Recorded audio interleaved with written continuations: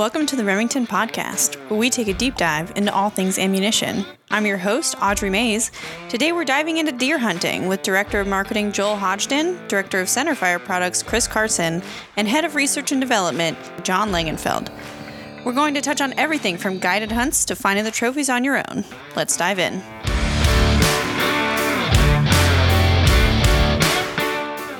So first I want to start off with, how do you select a proper cartridge for the species that you're looking for?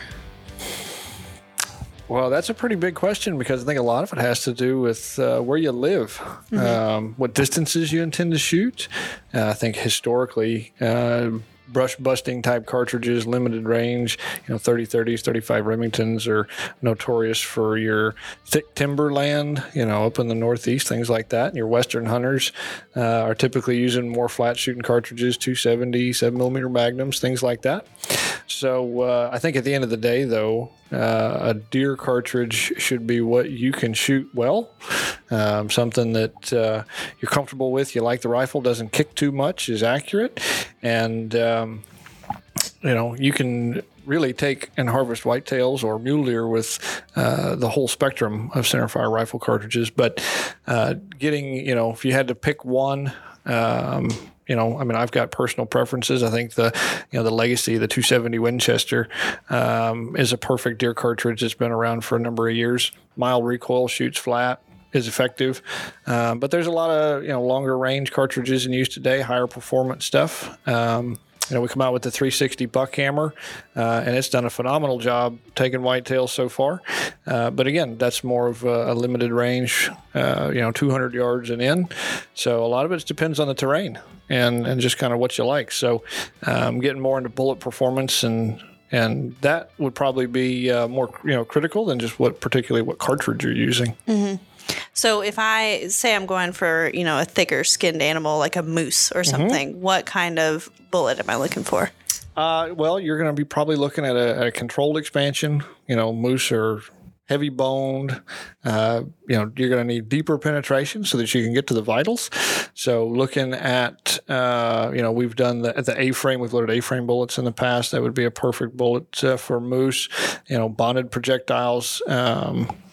Again, it all comes down to the penetration depth and how quickly the bullet opens and holds its weight so that you can, get deep in the vitals.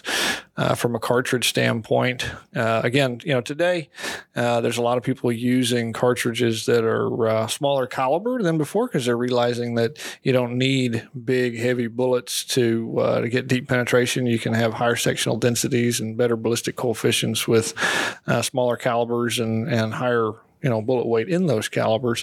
So your typical, what I call a moose cartridge from 30, 40 years ago isn't necessarily always true what you could use today. But, tough bullets, you can shoot a deer with an A-frame and it'll definitely work. But if you're trying to get optimum for bullet expansion and energy, deposited within the animal, the A-frame may be a little too tough. And you can, drop down to the Corlocks and Sirocco's and, spear impacts and things like that we offer in the product line. Mm-hmm. And you said maybe a little too tough. Is there such thing as overkill when it comes to cartridge selection? Well, I wouldn't say overkill because you can use larger calibers with bullets that open up quick. So it's really about penetration depth. Okay. And that bullet expansion diameter. So if a bullet opens up very big and wide, it's going to slow down quicker. And so also if it loses weight, as you lose weight, you don't penetrate as deep. So let's just say, for example, you shoot a deer with a really tough bullet, shoot him, behind the shoulder through the lungs. It's going to exit, and your internal performance, the damage done internally may not be quite what it could be using a bullet that opens up quicker, opens up larger, sheds some weight, and then, you'll just have more, shock. You'll have more trauma to the internals and, where that deer might run 20 yards with one bullet might run 50 yards with the tougher one because, your temporary wound cavity and everything would be smaller. Mm. And I think you can have overkill on a cartridge selection, right? If you're taking your 338 Wapua and just smacking a whitetail at 50 yards, you run the risk of over penetration, right? I think of penciling through, as guys put it, right? You're not getting that expansion. You're transferring a lot of force. And I think, folks tend to forget force is coming out on both ends of that rifle, right? So, you up your grain weight, you up your propellant, you up your velocity. Well, you're taking that back on the shoulder. So for me, I think I try to pick that cartridge that's big enough to get the job done, but not so big that I'm getting rocked around on recoil. I can't get back on my scope and figure out, hey, if I got to take that second shot, that follow-up shot, where am I at, right? So I would say for something like a whitetail, John, you're right. You can use just about anything. They're pretty thin skin critters that, whether you're going something on the smaller end, like a 260, 6.5 Creed, perfect cartridges for a whitetail. On the larger end, you mentioned some of those 30 cal classic big deer woods cartridges like 35 Remington, 30-30, 360 Buckhammer. It's just all about what kind of distance you're going to be shooting at and how that cartridge, how that bullet performs across that range of velocity spectrum. Gotcha. And what did you use to shoot your monster this year? I got super lucky. I shot a pretty big deer. I'm mostly here to brag today on this podcast. So hopefully you can throw up a nice picture of me with that bruiser. I shot back home in Kansas, but we were shooting 360 Buckhammer. Mm-hmm. So I was using a fancy new prototype bullet, I'll put it that way, that we're going to be loading in 360 Buckhammer here pretty soon. And, I think if I can drop a little hint, John, you were talking about different types of bullets and bullet construction. Well, one thing we should probably touch on is a monolithic design, an all copper design. Sure. So I was using an all copper bullet when I shot my whitetail. And maybe we can talk about how that all copper bullet differs than a traditional cup and core lead bullet. For sure. Any thoughts? So it's all about a level of toughness. And so historically, your monolithic bullets have been on the tough side. They are usually 99, 100% weight retention. There are some bullets on the market today that are monolithic that are designed to lose the front end, where you do shed weight to try to create that bigger, entry, wound channel, petals flying around, getting in, the lungs and all that kind of stuff, rather than, just having normal petals expand and punching a hole. So I haven't used any of those yet. They're intriguing. But anecdotally, when you shed weight, have rapid expansion on animals like a whitetail in that size, you typically will see more effective, bang flop type reaction. Mm-hmm. Excuse me. And the tougher it is, you're going to punch holes. Now it's not ineffective. You're just not going to shed all the weight and everything. And so right now there's really two forms of the monolithics out there. One of them that'll be 100% weight retention, and other ones that'll probably be about 60, 70%. And I think that you're going to see more of a traditional type, cup and core bullet performance as far as on game with those. Again, I haven't used them yet. Mm-hmm. I've just read about them, and I have some friends that have used them. So I think they're very interesting. But, again, being educated on the type of projectile that you're using is very important so that you get the results that you're looking for. You don't hear too much about bullet failure today, like you did when the Magnum craze started many years ago, and cup and core bullets just weren't designed to impact at those high velocities. But it still does happen. There's hand loaders that take bullets that really, say, for instance, were designed for a 4570 and they launch them out of a 458 lot, and you just don't get the penetration you need. That bullet wasn't designed for that kind of velocity and impact. So, like I said, there's reasons and thoughts behind the design intent of how fast they're going, what they impact, what they do, how deep they penetrate. So learning about what you're shooting and what you're going after will put the odds in your favor when you squeeze the trigger. Mm-hmm. Where can people find that information about bullet type? Well, there's a lot of it in the Remington catalog. As you read those on the websites, you can see what they're intended for. We put icons on boxes, to try to help educate consumers. If it's really geared more toward your larger, thick skin, heavy bone, elk, moose, things like that, or if it's down in the deer, antelope category. And they can also call customer service and ask questions. We are more than happy to answer those if people just want to say, hey, how does your core lock tip perform relative to a Sirocco or something? And, like I said, just research. If it's, if we're loading a purchase bullet like a Swift, get on Swift's website, read about it, see how much weight retention it has, what the recommended usage is for, and then you can just start to compare that. But there's also a lot of material out there just in general that's not specific to Remington, and in books and magazines that talk about bullet performance and where they're used and the history of design evolution of bullets over the years. And Kris, you've shot a lot of copper bullets back to the Barnes days. Maybe you could talk about, because that copper technology, that's changed a lot in the last 20, 30 years. Mm-hmm. Yeah. Remington and Barnes were partnered together for several years before the most recent split. And you're really dealing with two different markets. In the South where we are, there's not a lot of, I guess, desire or need or want for a copper bullet unless that's just what you're after. So there was a learning curve for Remington. Okay, we've got a different market as opposed to these guys that are shooting these out west. So what are we doing differently? How do we need to market this differently? Go after this different audience. But when we talk to the hunters out west, you've got some of those guys that, hey, we like the copper, whether it's Barnes or whoever. What are you offering now? And so that prompted us to, hey, we've got a line to fill back in since we don't offer that bullet anymore. So that's where we started looking at cut. And we had the opportunity, cut meaning the copper tip bullet.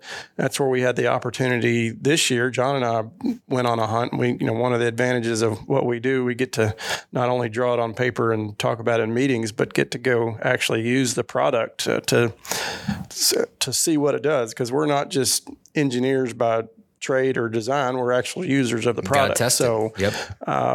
It makes a difference whether you're shooting shotguns or shooting rifles or pistols to be able to talk to a consumer or talk to a rider. Hey, I know how this works on both sides, not just in a lab, but in the field. So both of us went on a mule deer hunt this year in Utah and were successful. We were using the copper tip product. So riders were excited and we were excited because there's a lot of unknowns when we're just starting with stuff and you're crossing your fingers and you don't want riders to have a bad experience because you're there for them first and foremost because they're pumping your product and going to relay information to the consumer as the seasons come along. But a lot of people don't realize we work a season before the product actually comes out. So we got to get information for next fall's launch as far as riders and product testing the season before. Otherwise you don't have the photos, you don't have the data for the publication. So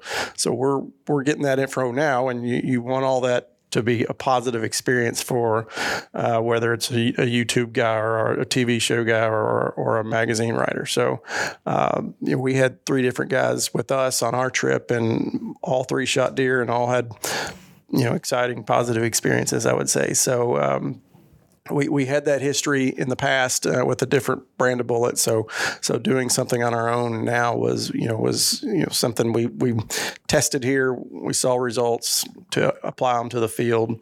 It's a rewarding experience from that side. It is. So copper tips are new. Premier Cut is our new copper tip bullet.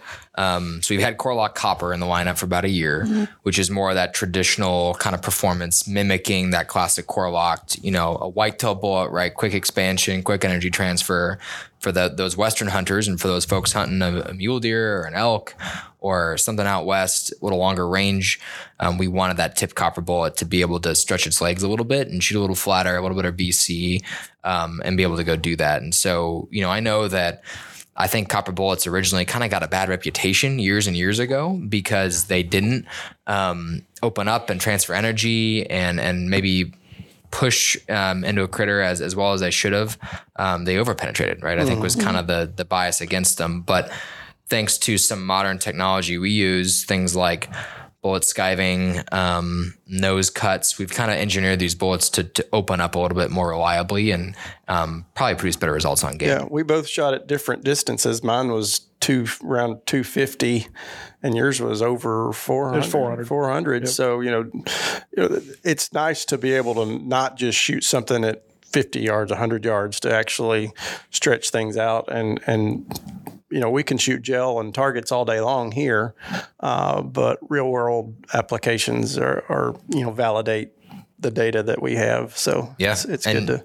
You might not get that broadside perfect photo shot in the field, right? You might be having to shoot kind of quartering away, maybe having to take a shot on the shoulder, right? Or a high shoulder or someplace where you might hit some bone and have to punch through some hard material than just into your pie pan vital zone. So I think that's where copper shines for me, is when you have to take some of those shots into a more tougher, harder critter, right? Your moose, your elk, or when you might have that shot through a shoulder, or at a bad angle where you're going to need a bullet that's going to get that penetration depth in a way that a traditional lead bullet, may stop a little short, right? If you have a bad shot or a bad angle. It's all the operator a lot of times. So you got to be able to make the shot first. So.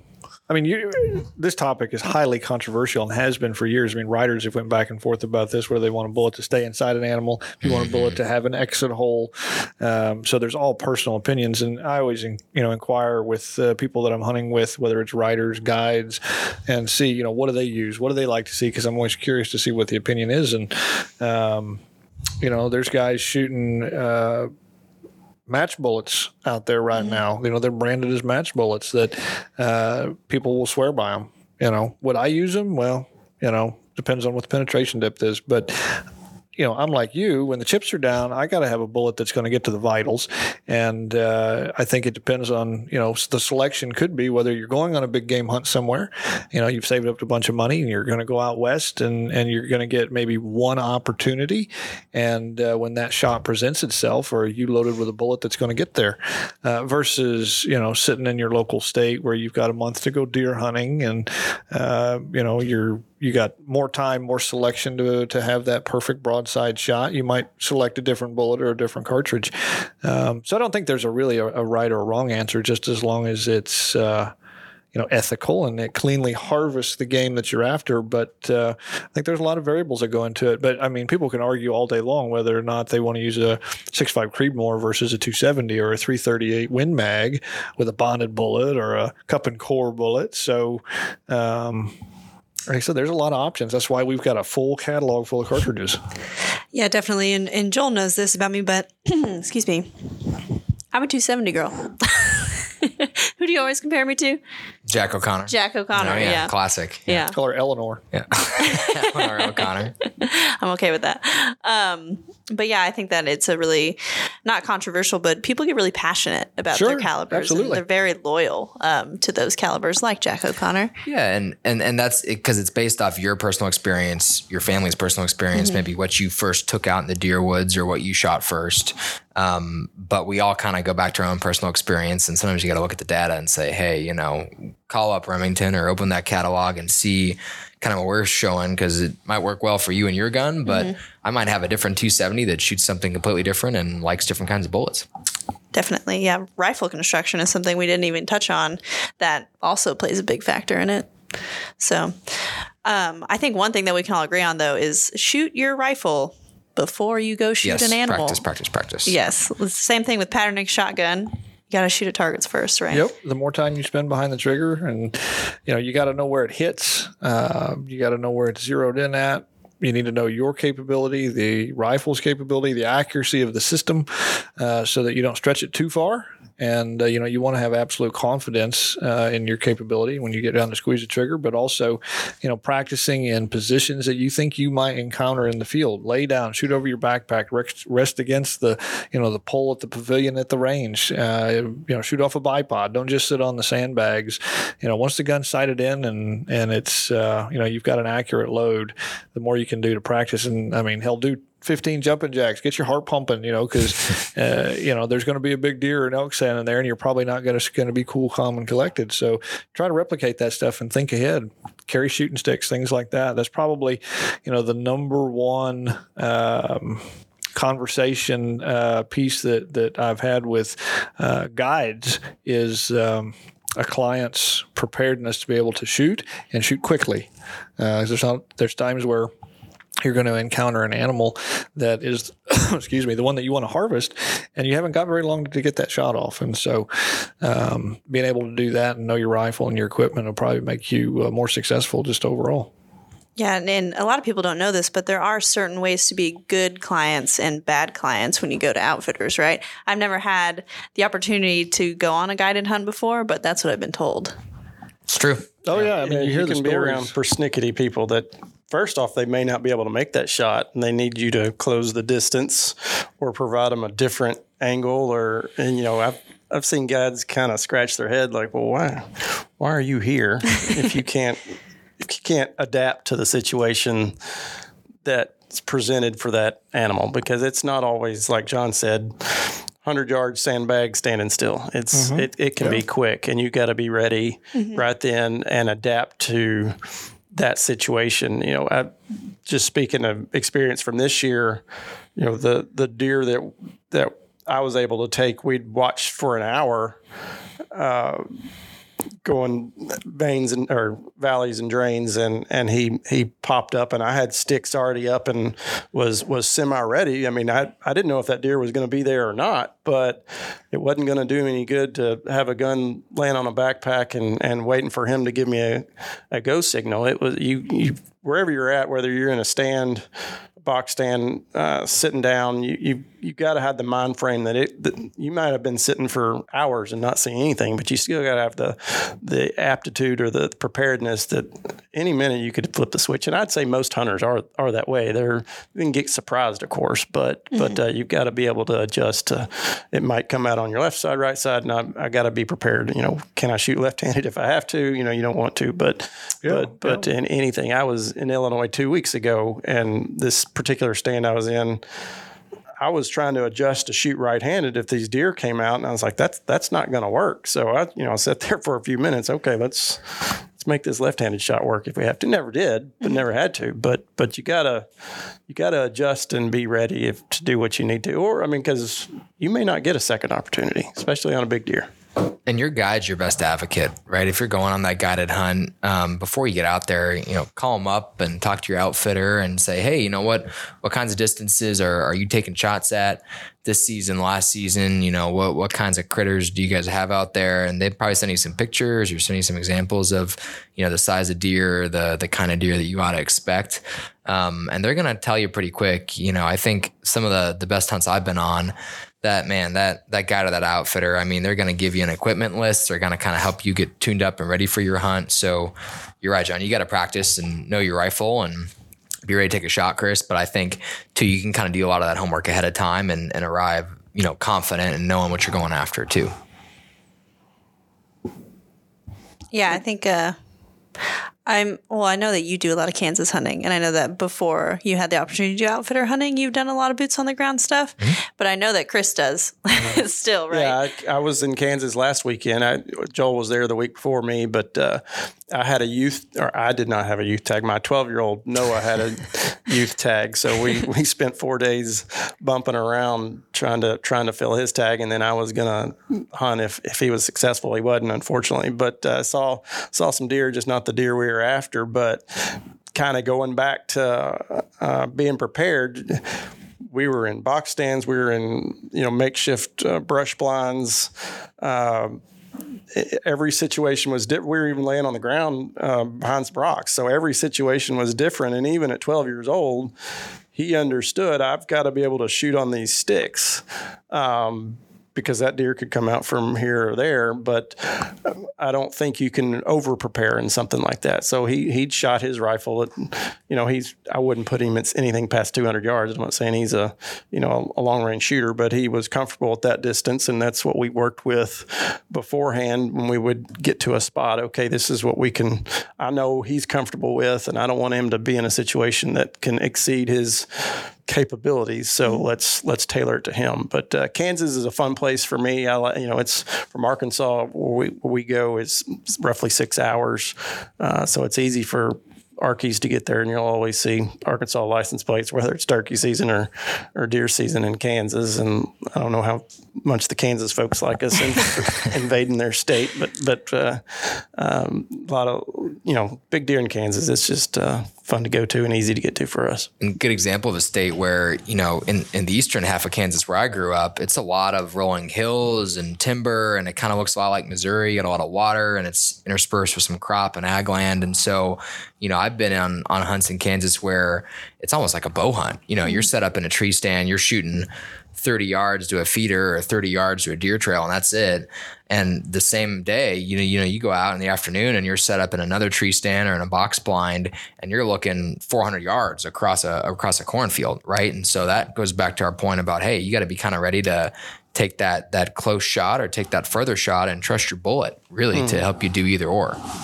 Yeah, definitely. How do you go about finding where to hunt a whitetail in Kansas or anywhere really? You thinking public hunt or outfitters, or what are you asking? Yeah. I'm thinking let's say you have a 100-acre plot, right? And you're able to hunt anywhere on this plot. How do you find those pinch points where you know that those whitetail are going to be? Well, aerials are always an advantage to look at, especially with today. You've got all the apps, whether it's Onyx or whatnot, Hunt Stand and a lot of Hunt Stand, yeah. And so here's the piece of property I have. What am I gonna? Let me back up. I used to hunt a piece of Kansas that was a little bit farther north. Well, I couldn't drive up there every weekend, so you'd study an aerial and give yourself a head start. This looks good to me, but then when you go there, it might be completely different. Crops are in or out.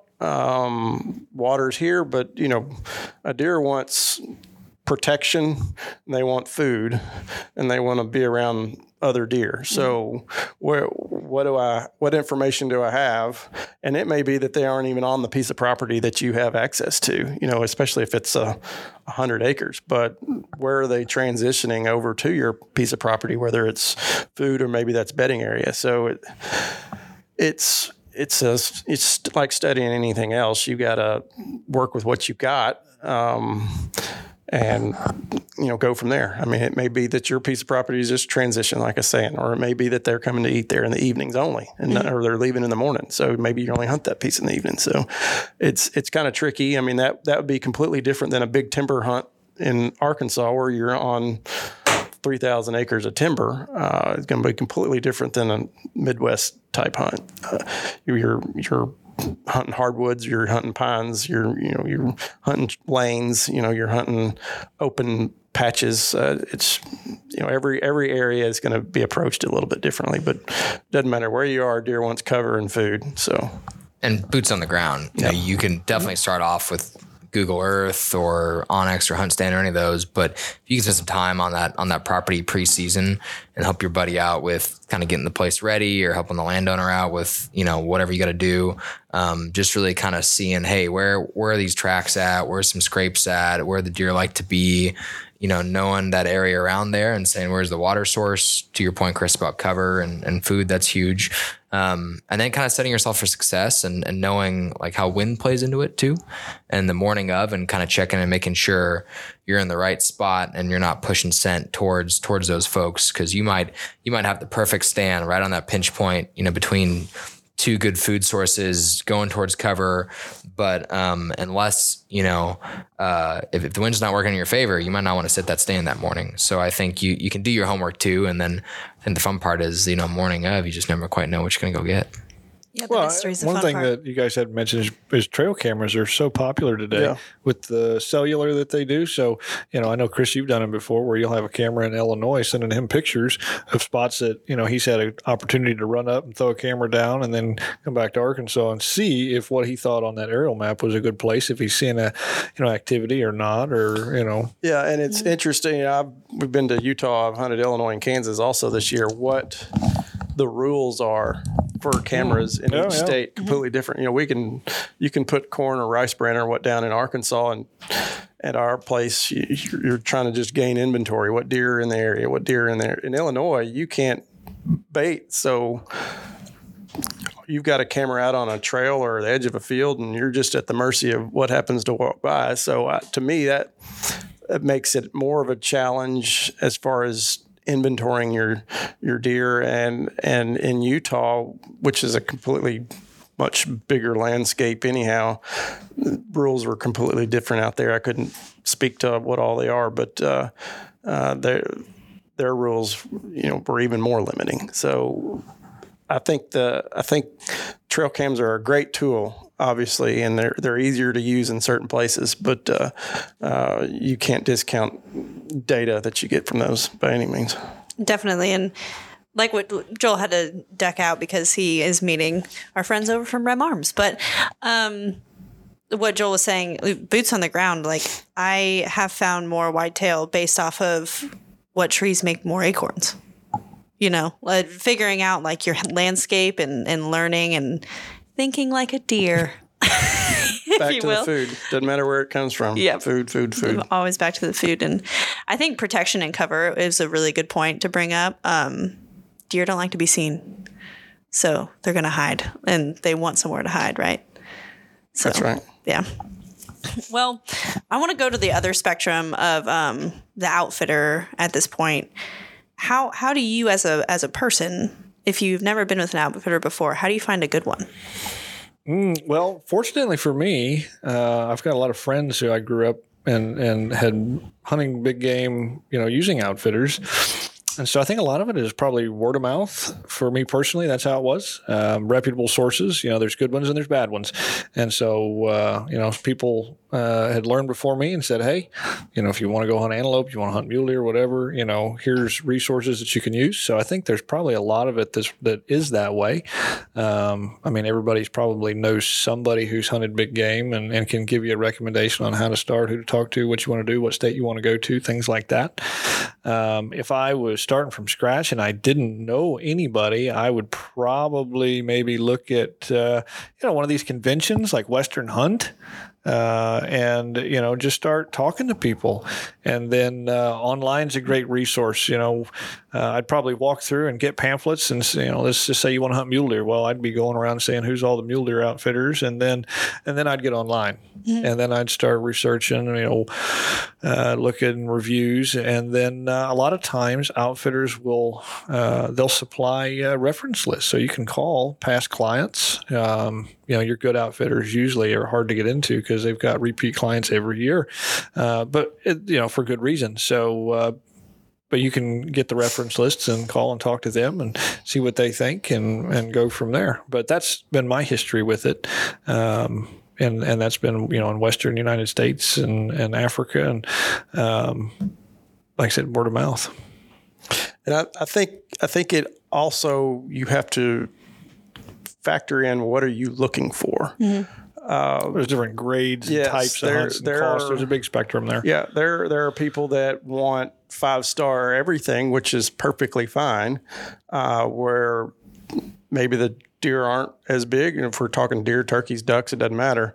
But they're comfortable. That's fine. I've hunted in places where you can see through the walls at night, but you had great opportunities at turkeys or whatever. I'm kind of in a situation now with my kids' age. I'm trying to take them on trips as well, and it's easy to get to the Midwest from where we are. So, when the guy I'd work with in Kansas, that my first trip with him was a youth turkey hunt. Do you cater or do you work with kids? Well, I hadn't thought about it, but yeah, let's do it. So that's what started a relationship that led into the deer side. So he's got kids at his house, so they're roughly the same age, and it works out that, it's not 5-star lodging, but don't need that. I'm looking for something that's fairly close and works with kids at this time. So that's, we got a relationship. We've done several trips, and, my kid and his kid were texting each other when they left Sunday. Hey, I'm sorry you already left. So they're ready to see each other in the spring. So that's one thing you want to factor in if you're looking for kids, because there's some outfitters that don't really want to, they don't cater to that. Not saying they should. That's good or bad. But what are you after as far as lodging? What are you after as far as animal size? And then, of course, price is going to be a big thing for everybody, because there's the full spectrum, and also how much you want to be involved. I mean, you can go on places as simple as Base Camp Leasing or one of those outfits that just leases you a piece of land in whatever state you want to go lease in, and you're doing everything. You're just leasing a chunk of land, whether it's 80 acres or 800 acres, and you and some guys have access to it, and you're going to set up your own stands to full picking you up at the airport and preparing your meals and caping your animals out. So there's a full spectrum of opportunities, and you just what's in your budget. Don't ever exceed what you can do and get yourself in a bind just because you want to go hunting. But find what fits and what's comfortable for you, and save up for a couple of years, even if it means you can't go 1 year and you got to save up for 2 or 3 to go out of state on one trip. It's fun to get away from home and do something different, even if it's only something you can do every once in a while. So there you have it, guys. Remington is on the rise. Like, comment, subscribe, and be sure to share this podcast with your hunting or shooting buddies. Be on the lookout for the next episode. You can find us anywhere you stream podcasts. And for more Remington content, follow us on all social media platforms at Remington1816. Interested in the full, unedited interview? Watch this podcast episode on YouTube. Our page is youtube.com/@Remington. If you have any questions or have a topic you'd like us to talk about, feel free to email us at podcast@Remington.com. That's PODCAST@Remington.com. Thanks for listening.